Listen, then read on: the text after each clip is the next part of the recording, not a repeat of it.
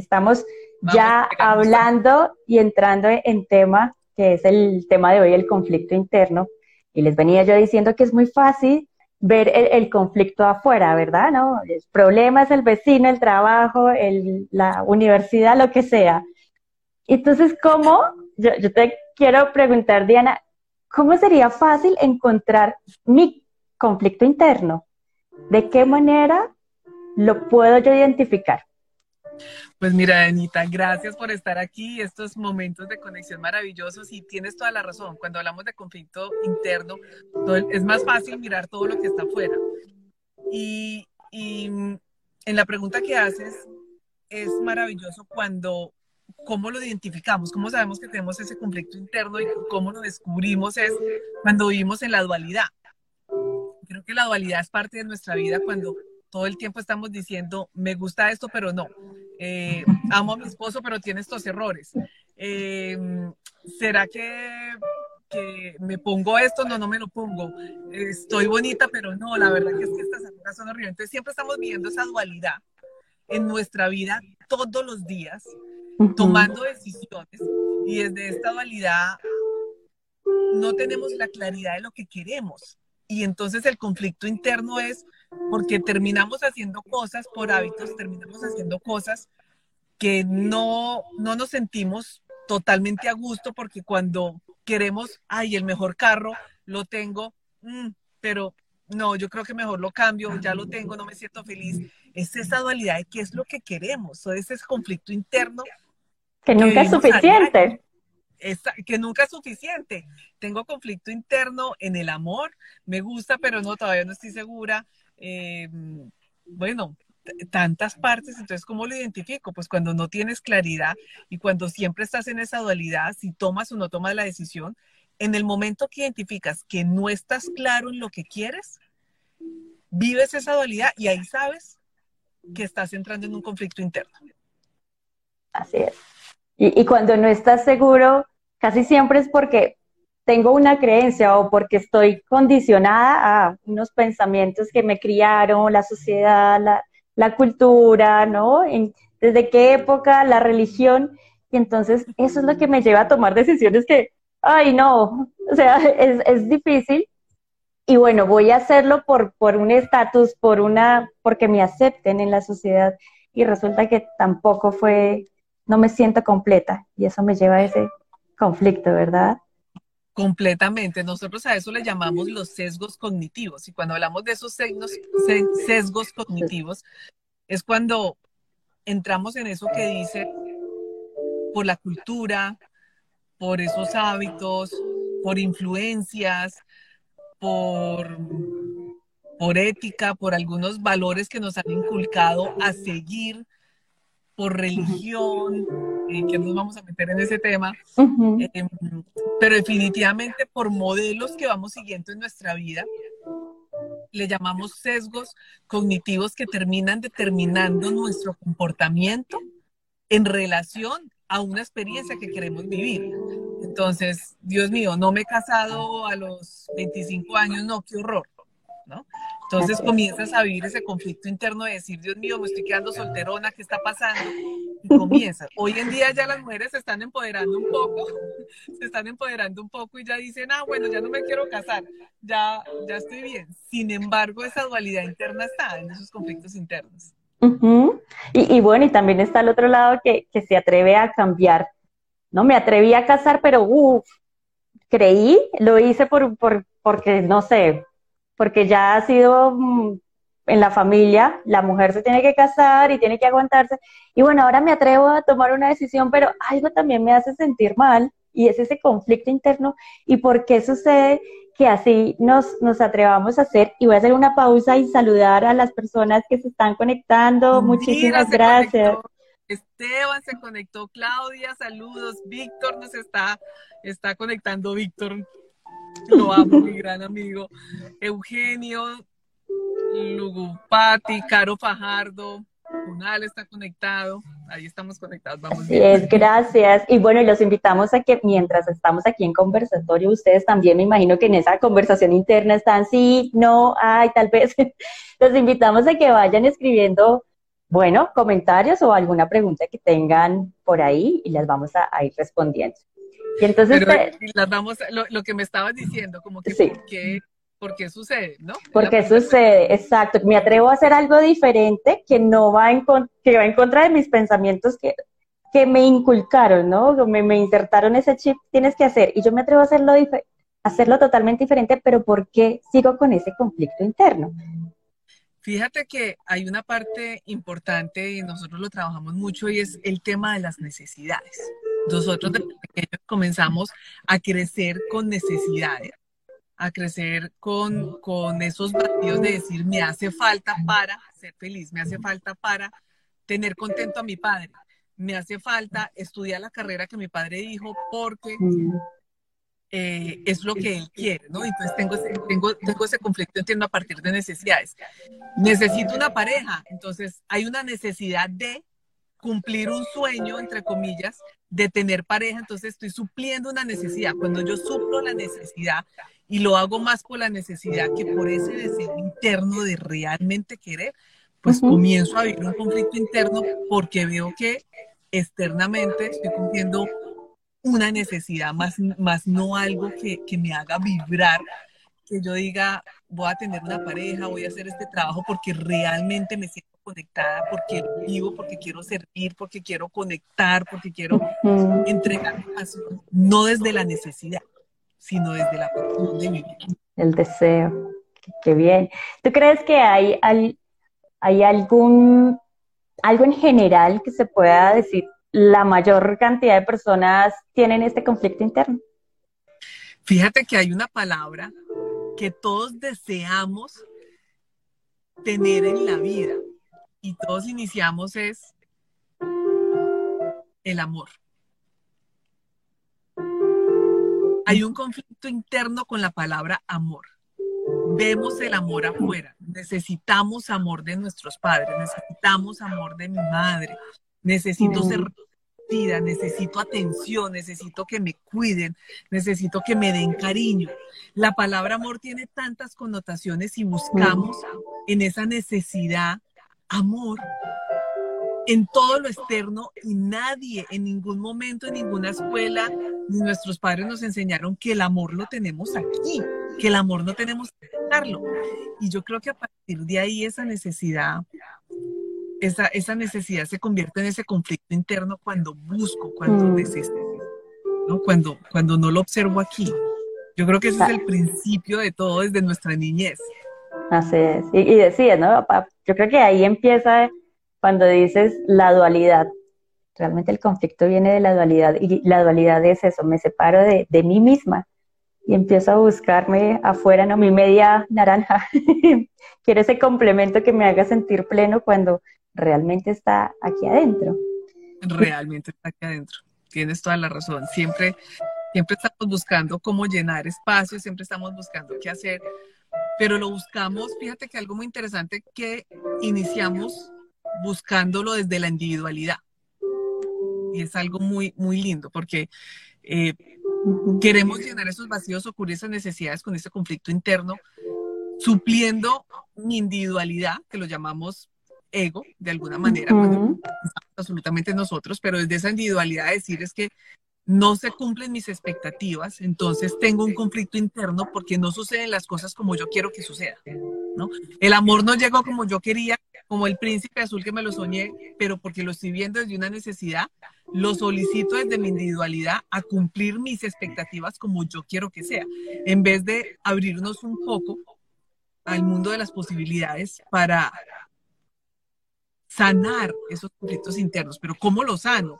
Y yo creo que ahí viene la pregunta. Creo que hemos trabajado bastantes personas en bendición porque nosotros aprendemos mucho de ellas y es cómo sanar esos conflictos internos, cómo descubro ese conflicto interno y qué hago, ¿no? ¿Qué hago cuando digo, sabes que sí, tengo un conflicto interno? ¿Cómo le hago? ¿No? Esa es la pregunta casual. Yo te diría a ti, Diana, o sea, ¿cómo tienes un conflicto interno ahora? Cómo, cómo lo, ¿Cómo lo sano?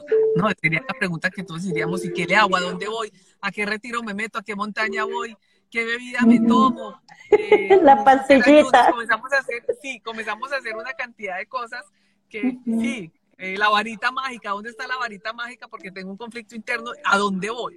Y siempre estamos buscando, y tú lo dijiste al principio, siempre estamos buscando eso, ¿qué hacer? Pero cuando descubrimos eso, creo que una de las herramientas fabulosas es observarnos, observar ese conflicto y ver la raíz de donde sale. Si sale de una necesidad, si sale desde una individualidad, si sale por esa tensión que necesitamos y que crecimos en la vida con esa tensión como humanos. ¿Y cómo lo sano? Observando de dónde viene ese comportamiento, observando ese hábito, observando y decir, mi corazón, mi ser interior realmente tiene esa necesidad de llamar la atención, realmente tiene esa necesidad de la individualidad. ¿Cómo puedo yo tener una visión espiritual y conectar mejor y que ese conflicto interno me ayude a crecer para yo ser mejor persona? Tú en el caso, ¿cómo observarías el conflicto interno? Eh, yo creo que primero reconocerlo, pero llegar al punto de reconocerlo es todo un camino también, ¿no? Porque es Ah, mucho más Héctor se fácil. acaba de conectar. Héctor Tobo, un saludito. Qué pena Hola, interrumpir. bienvenido. No, Por ahí no, está. bienvenidos a todos los que se van conectando. Y como es tan fácil ver, y yo creo que por eso venimos a experimentar la vida aquí, en esta 3D, donde es dualidad, y es necesario conocer lo bueno porque sé que es lo malo, lo que es caliente porque ya sé que es frío. Entonces es necesario sí la dualidad, y yo creo que la clave está también en reconocer lo que yo busco en el otro, ¿no? Entonces, por ejemplo, en la pareja, a mí me encanta la pareja, y esto se ve mucho en sesiones que, que buscan, lo que buscan en la pareja es lo que realmente buscan hacia adentro. Entonces me encanta que mi pareja me cuida y me protege. Bueno, pero ¿y tú? Te lo puedes dar, te puedes cuidar y te puedes proteger, pero nos da miedo entrar, nos da miedo decir, oye, sí, y esto entonces trae un montón de historias, de emociones, pero lo importante es reconocerlo afuera también. Reconocerlo, pero tocas un tema importante y es el miedo. Ujú. Siento que estamos en un mundo con demasiada información, con demasiados talleres, con demasiados libros, con demasiados, y Más no de- puedo negar porque pues, nosotros también trabajamos en esto, pero ¿qué pasa? Siento que con tanta información, y hace poquito lo decía en un webinar donde mencionaba que uno de los primeros problemas del mundo es la obesidad, pero creo que hoy en día deberíamos hablar de la infobesidad, porque es cómo estamos Sí. tan llenos de información que lo que sucede es un cansancio mental para poder querer trabajar en mi interior. Es esa pereza mental. ¿Sabes qué? Necesito un momento de silencio. Necesito observar lo que está pasando en mi vida. Necesito interiorizar también en los otros lo que estoy buscando, lo que tú decías, cómo observo en lo otro, lo que busco tiene algo que ver con lo que estoy viviendo. Y cómo solamente en esos momentos de silencio, de conexión, de entrega, de humildad profunda con uno mismo, podemos lograr ver esa verdad de ese conflicto, y poder desmantelar, quitar esas cáscaras de la cebolla para descubrir realmente quién soy yo, ¿no? Entonces, el miedo, claro, más que el miedo, diría yo que es ese cansancio mental. Y miedo nos da a todos. Es Miedo nos da a parte. todos, pero el miedo, cuando uno tiene esa entrega absoluta en amor, el miedo desaparece. La confianza es verdad. Cómo nos estamos sostenidos. Correctamente. Qué belleza, Dianita. ¿Y cómo crees tú que se puede dar unos espacios, ese espacio, uno solo, ¿no? De pronto, si uno no tiene la oportunidad de hacer un acompañamiento o hacer, qué sé yo, no sé, un retiro, ¿de qué manera se podría hacer conseguir entrar en uno mismo? Fíjate que siento que hay muchas oportunidades para uno entrar a los retiros, hay muchas oportunidades de uno estar en silencio. Siento que también las expectativas de la gente va en tema que voy a un retiro de 3 días y la expectativa es voy a salir nueva.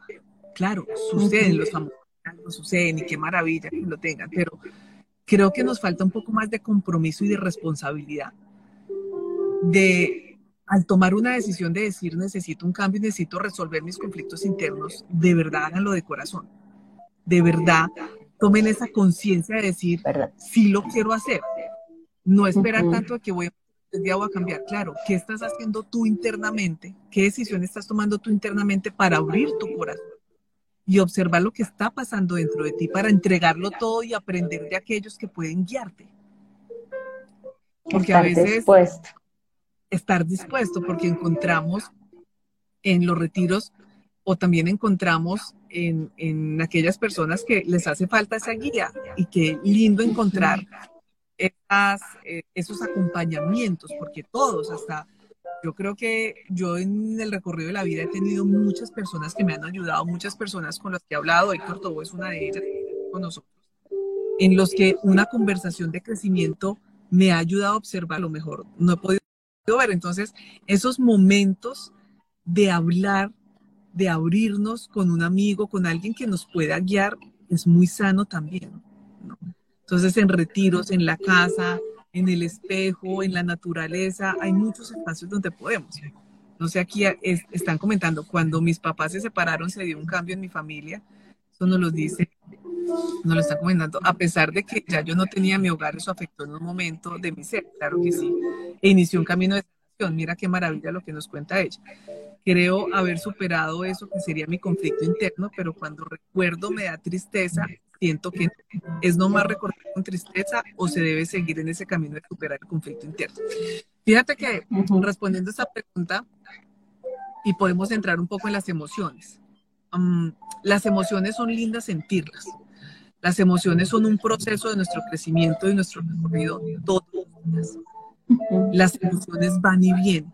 Entonces, algo es lindo que tú sientas tristeza, estás recordando un momento y sientes tristeza, es normal, nos conectamos con la tristeza. Aquí la decisión está, ¿continúas desde esa tristeza? Porque en el momento que hagas ese switch de decir que lo que pasaste cuando tu familia se separa o cuando tienes un cambio, Ujú. si lo tomas desde el crecimiento ya no es tristeza, tú inmediatamente tomas ese momento como oportunidad y la tristeza, a pesar de que la sientes, la transformas en felicidad, decir, es una gran oportunidad. Y la expectativa hubiera querido que fuera así, a veces te genera esa tristeza porque no sucedió de la manera que tú estabas esperando.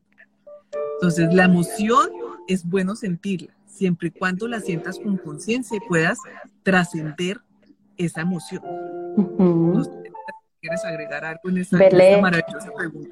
no, y sí, lo has dicho, comparto, y es ver el propósito de eso, ¿no? Si me duele es porque algo me está mostrando y es algo que yo debo soltar, más que decir no quiero que me duela, ya quiero superarlo, es, bueno, ¿qué es lo que yo a lo mejor estoy reprimiendo? Y bueno, puedo aprender de ahí. Me parece muy bonito porque casi siempre es, aquí ella nos comenta, me imagino que ella estaba pequeña, dijo que sus papás se han separado, no sé si lo especificó, pero casi siempre esos traumas, esas heridas nos vienen desde pequeños.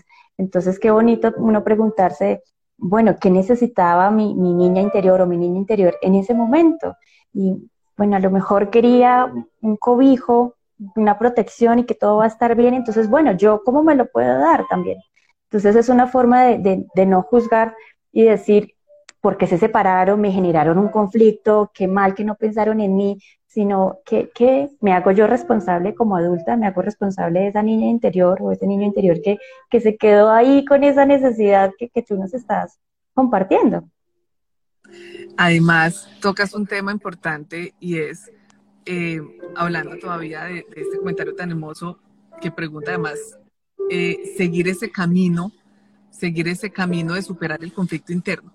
Yo siento que los conflictos, bueno, no llamaría conflicto, los desafíos nunca van a parar. Los desafíos Totalmente. siempre van a estar ahí, así tú hagas miles de caminos que recorras, no sé cuántos Retiros. retiros, el camino de Santiago, el camino de Pepe, el camino de Juan, todos los caminos que quieras. Los desafíos van a estar presentes. Ujú. Si tú esos desafíos y lo que acaba de comentar eh, la AMI es, si ese desafío yo lo convierto en conflicto, separaciones estamos todo el tiempo. Entonces, si ese desafío de la vida lo convierto en problema, en conflicto, ahí inicia ese conflicto interno. Si yo los desafíos en el día a día los observo desde una manera más espiritual, más conectada, pues puedo observar que hay más allá y para qué están pasando y qué me está enseñando este desafío. ¿Cómo puedo ser mejor persona con esto?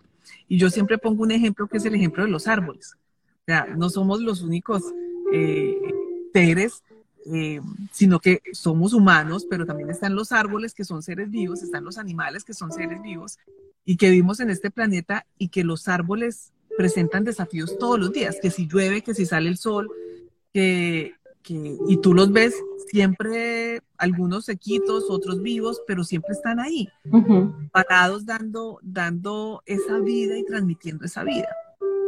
Siento que nosotros los desafíos, si los vemos en oportunidades, qué maravilla, no los convierto en conflicto, los convierto en esa oportunidad para crecer.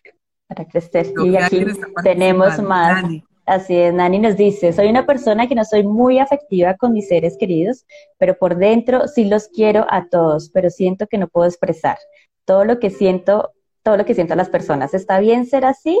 Y aquí concluye, dice, o cómo debería cambiarlo. Lo he intentado, pero no es nada fácil. Yo digo que no todos tenemos esa facilidad de expresar, pero sí les puedo decir que cuando también es parte de que nos mostremos como somos, en el sentido que si no me fluyen las palabras, también mi familia va a entender que de pronto lo expreso de diferentes maneras. No tiene que ser pues de la mejor manera o decirles yo te quiero, yo te quiero. A veces el que más lo expresa en palabras es el que menos lo siente. Así es, ya está en automático. Entonces, sí, aparece como en automático. Siento que el amor o el cariño no se debe demostrar.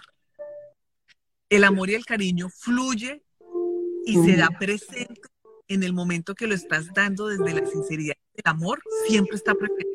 Una sonrisa. No tienes que demostrarlo, no tienes que abrazar a la persona todo el tiempo. A veces un silencio también. A veces es un silencio. Y yo creo que más bien nosotros nos generamos la expectativa de cómo esperamos que los otros sientan que yo los quiero. Así es. Yo quiero sentir que yo los quiero. No se los expreso, pero yo quiero sentir que yo quiero saber que ellos entiendan que yo los amo. Entonces ahí viene, ¿cuál es esa expectativa que tengo? ¿Dónde está esa tensión? Porque si yo estoy esperando que ellos recalquen o que sientan que les estoy vendiendo amor, mira, yo creo que cuando uno da amor, si lo reciben, si no lo reciben, si se dan cuenta que les doy amor, si no se dan cuenta, tranquilos, hay que vivir un poco relajados con él. Hay que dar sin esperar.